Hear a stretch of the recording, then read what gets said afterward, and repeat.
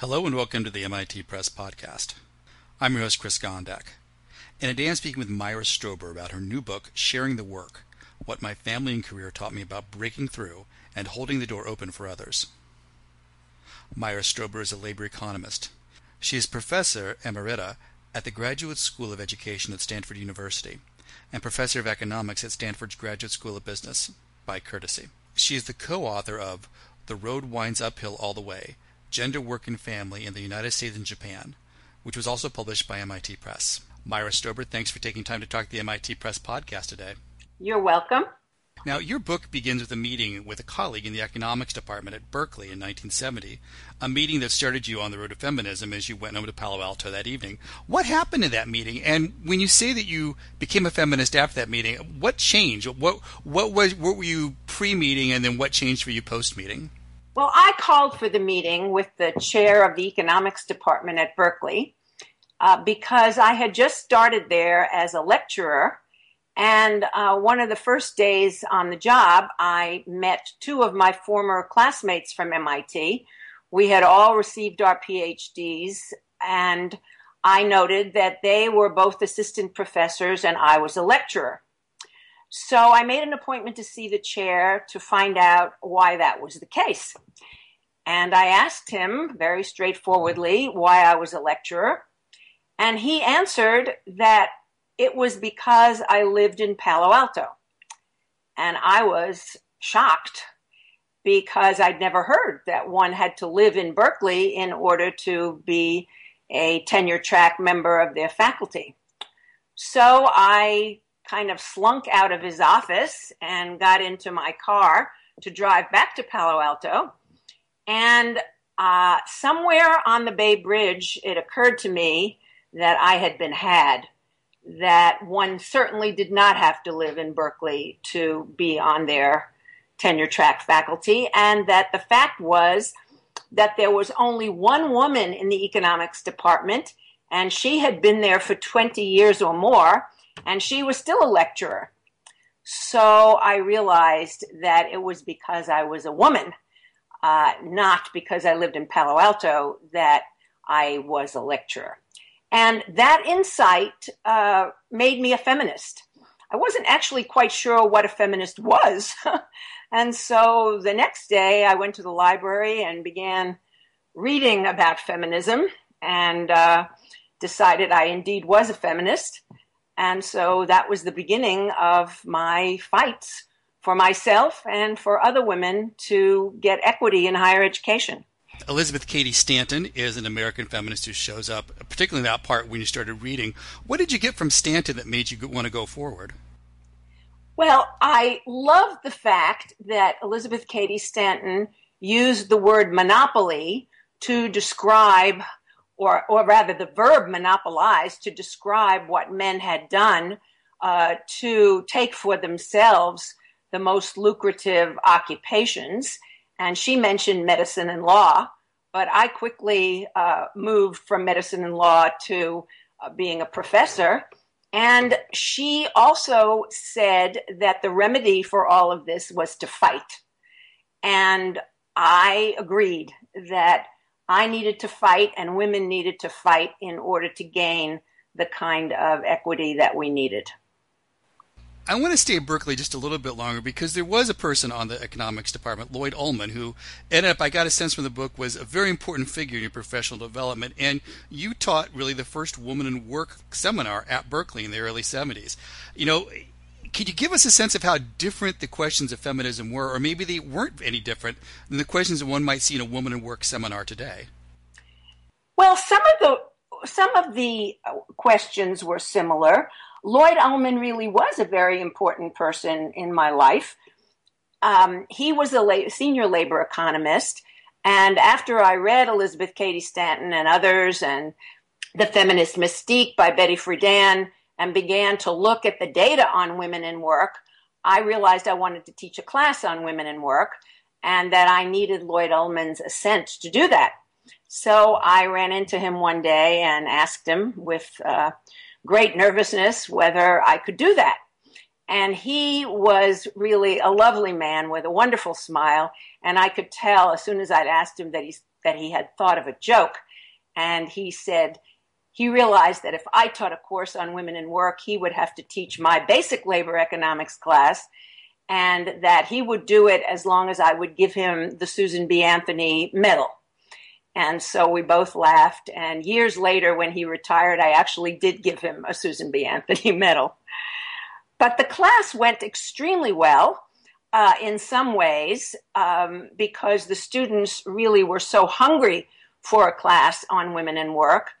But in other ways, I was caught short because the students were far more radical than I was. I was interested in things like childcare and occupational segregation and earnings differences, and they were interested in things like abortion and more radical issues that I didn't think went with women in work.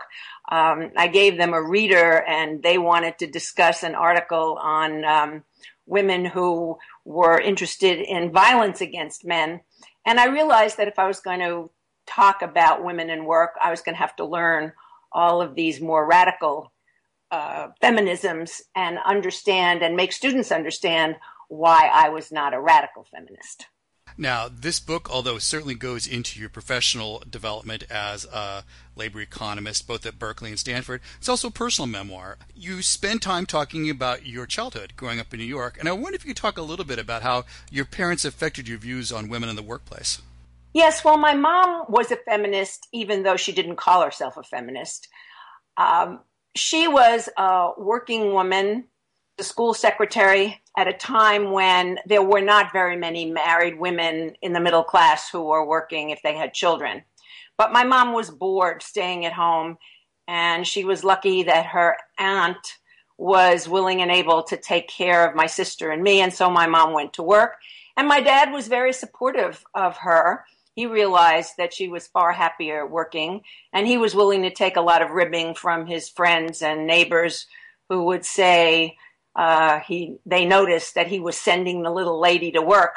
And my dad always said to my mom that he laughed at that because they didn't realize that he wasn't sending my mom anywhere. So I heard all of this as a child, and my mom was very pointed in her views about marriage. And she always said, marriage is not the be-all and the end-all. You have to be able to support yourself in case of a rainy day. So I got that message loud and clear. It's also fascinating that they produced a family with two daughters, both of whom ended up becoming economists. Yes. They had my sister and I and my parents had wonderful dinner time conversations all throughout our childhood and the years we were in high school. We talked about politics. We talked about economics.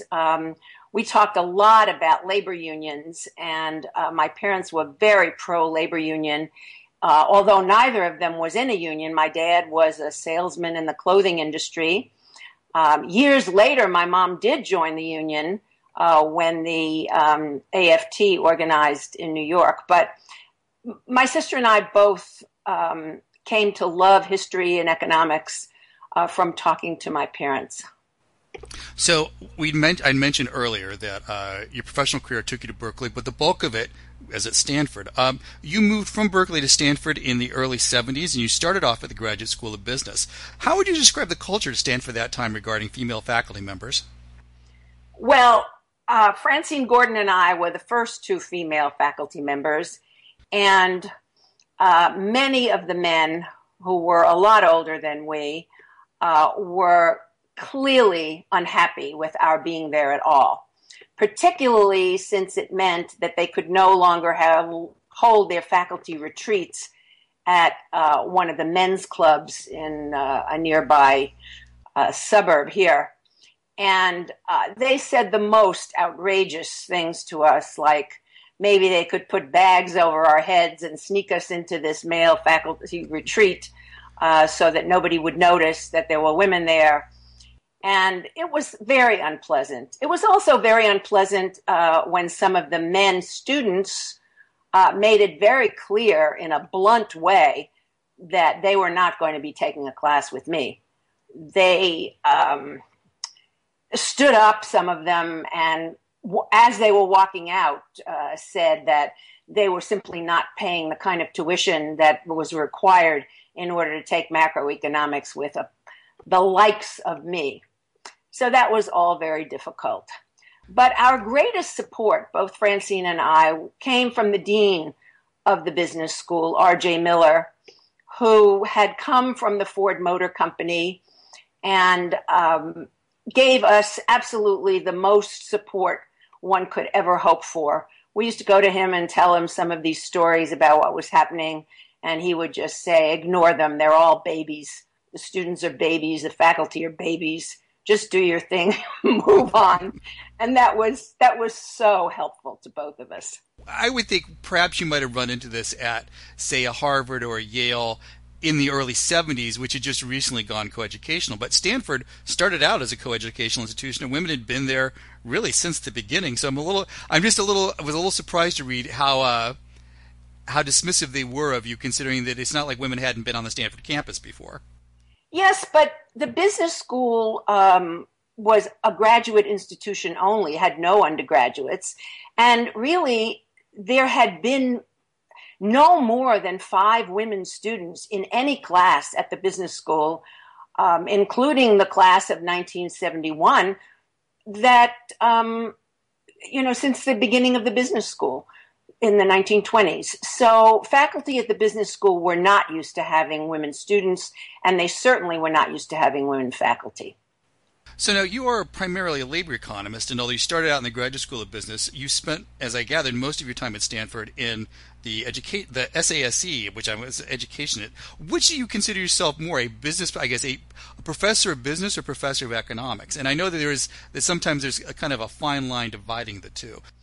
Well, I've certainly spent more time at the School of Education, but interestingly, when I retired from the School of Education about 10 years ago, the business school asked me to come back and teach at the business school, despite the fact that they had turned me down for tenure some 35 years earlier. And so the last few years I've been teaching only at the business school. But I think my work is both in economics and education. And the business school students enjoy hearing what I have to say, and so do the education school students. At one time, I actually directed a joint program between business and education, and those students were particularly interesting because they cared about both business and education. You talked about in the class of 71, only 5 women at the Stanford GSB. As your professional life grew throughout the 70s, 80s, up until now, I mean, when I think about where women were in American corporations when you started at Stanford and where they are now, I would think there'd be huge changes. But again, I'm not a woman and I'm not in a corporation. So over your professional career, could you talk about probably what's the biggest change in how corporations have brought women into management? And I guess conversely, what's been a problem that you really surprised hasn't been solved yet? Well, because of President Johnson's executive orders saying that government contractors had to hire both women and minorities, many corporations began to look for women who were qualified to be managers for them. And they couldn't find very many because very few women had been trained. And so the advisory council at the Stanford Business School came to the dean and said, we need you to start educating women to be managers. And the business school did that. We recruited for only 1 year. And after that, when it became known that Stanford and other business schools were interested in having women students, women began to apply in droves. So they began entering corporations, and little by little, corporations began to hire women, particularly in fields where women were the majority of employees, in consumer products, in marketing, and women have made great strides there. But there are what I would call pockets of success and pockets of stubborn resistance. And one of the pockets of stubborn resistance is venture capital, which here in Silicon Valley and really all over the country have very few women, as compared to, for instance, places like Deloitte, which has made a great effort to increase flexibility for both women and men. And I think the biggest change I see right now is men students, men in business who want flexibility for themselves and ally with women who are seeking that kind of flexibility. Men want paternity leaves. Men want to be able to go to their kids' soccer games on occasion. And so we now have many more people, men and women, looking for that kind of flexibility in corporations. I think in some ways the most stubborn problems are outside of most companies. Most companies cannot have their own child care centers. They're just not big enough, and they don't have enough employees in the right age group. And so I think the biggest problems are that we don't have a child care system that's affordable and accessible and high quality.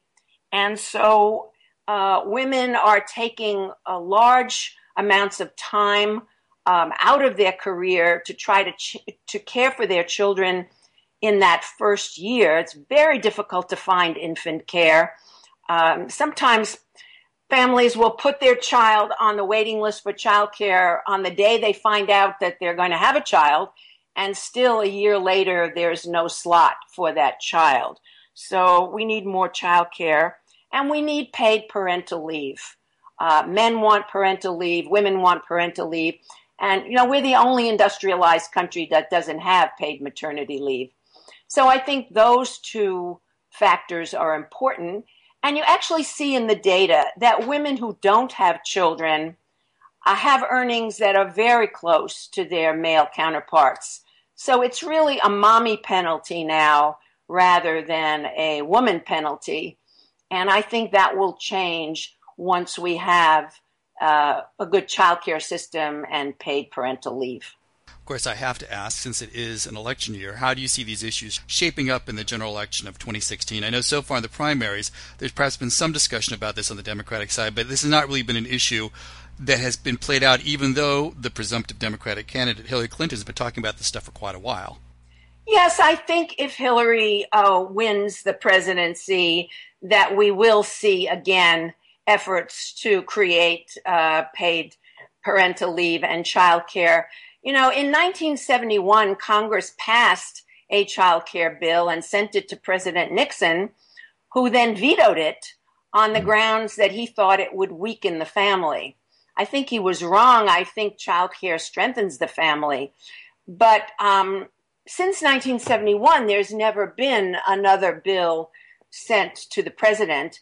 And depending not only on the presidential election, but also the congressional elections, maybe we will have a child care bill that's sent and signed, and we'll have a child care system. Myra Strober, the author of Sharing the Work, What My Family and Career Taught Me About Breaking Through and Holding the Door Open for Others. Thanks for being on the MIT Press podcast today. You're so welcome. For more information about this and other titles, please visit our website at mitpress.mit.edu. Don't forget you can find the MIT Press on Facebook, Twitter, Instagram, and YouTube. Thanks for listening to this episode of the MIT Press podcast. Copyright 2016, the MIT Press, all rights reserved.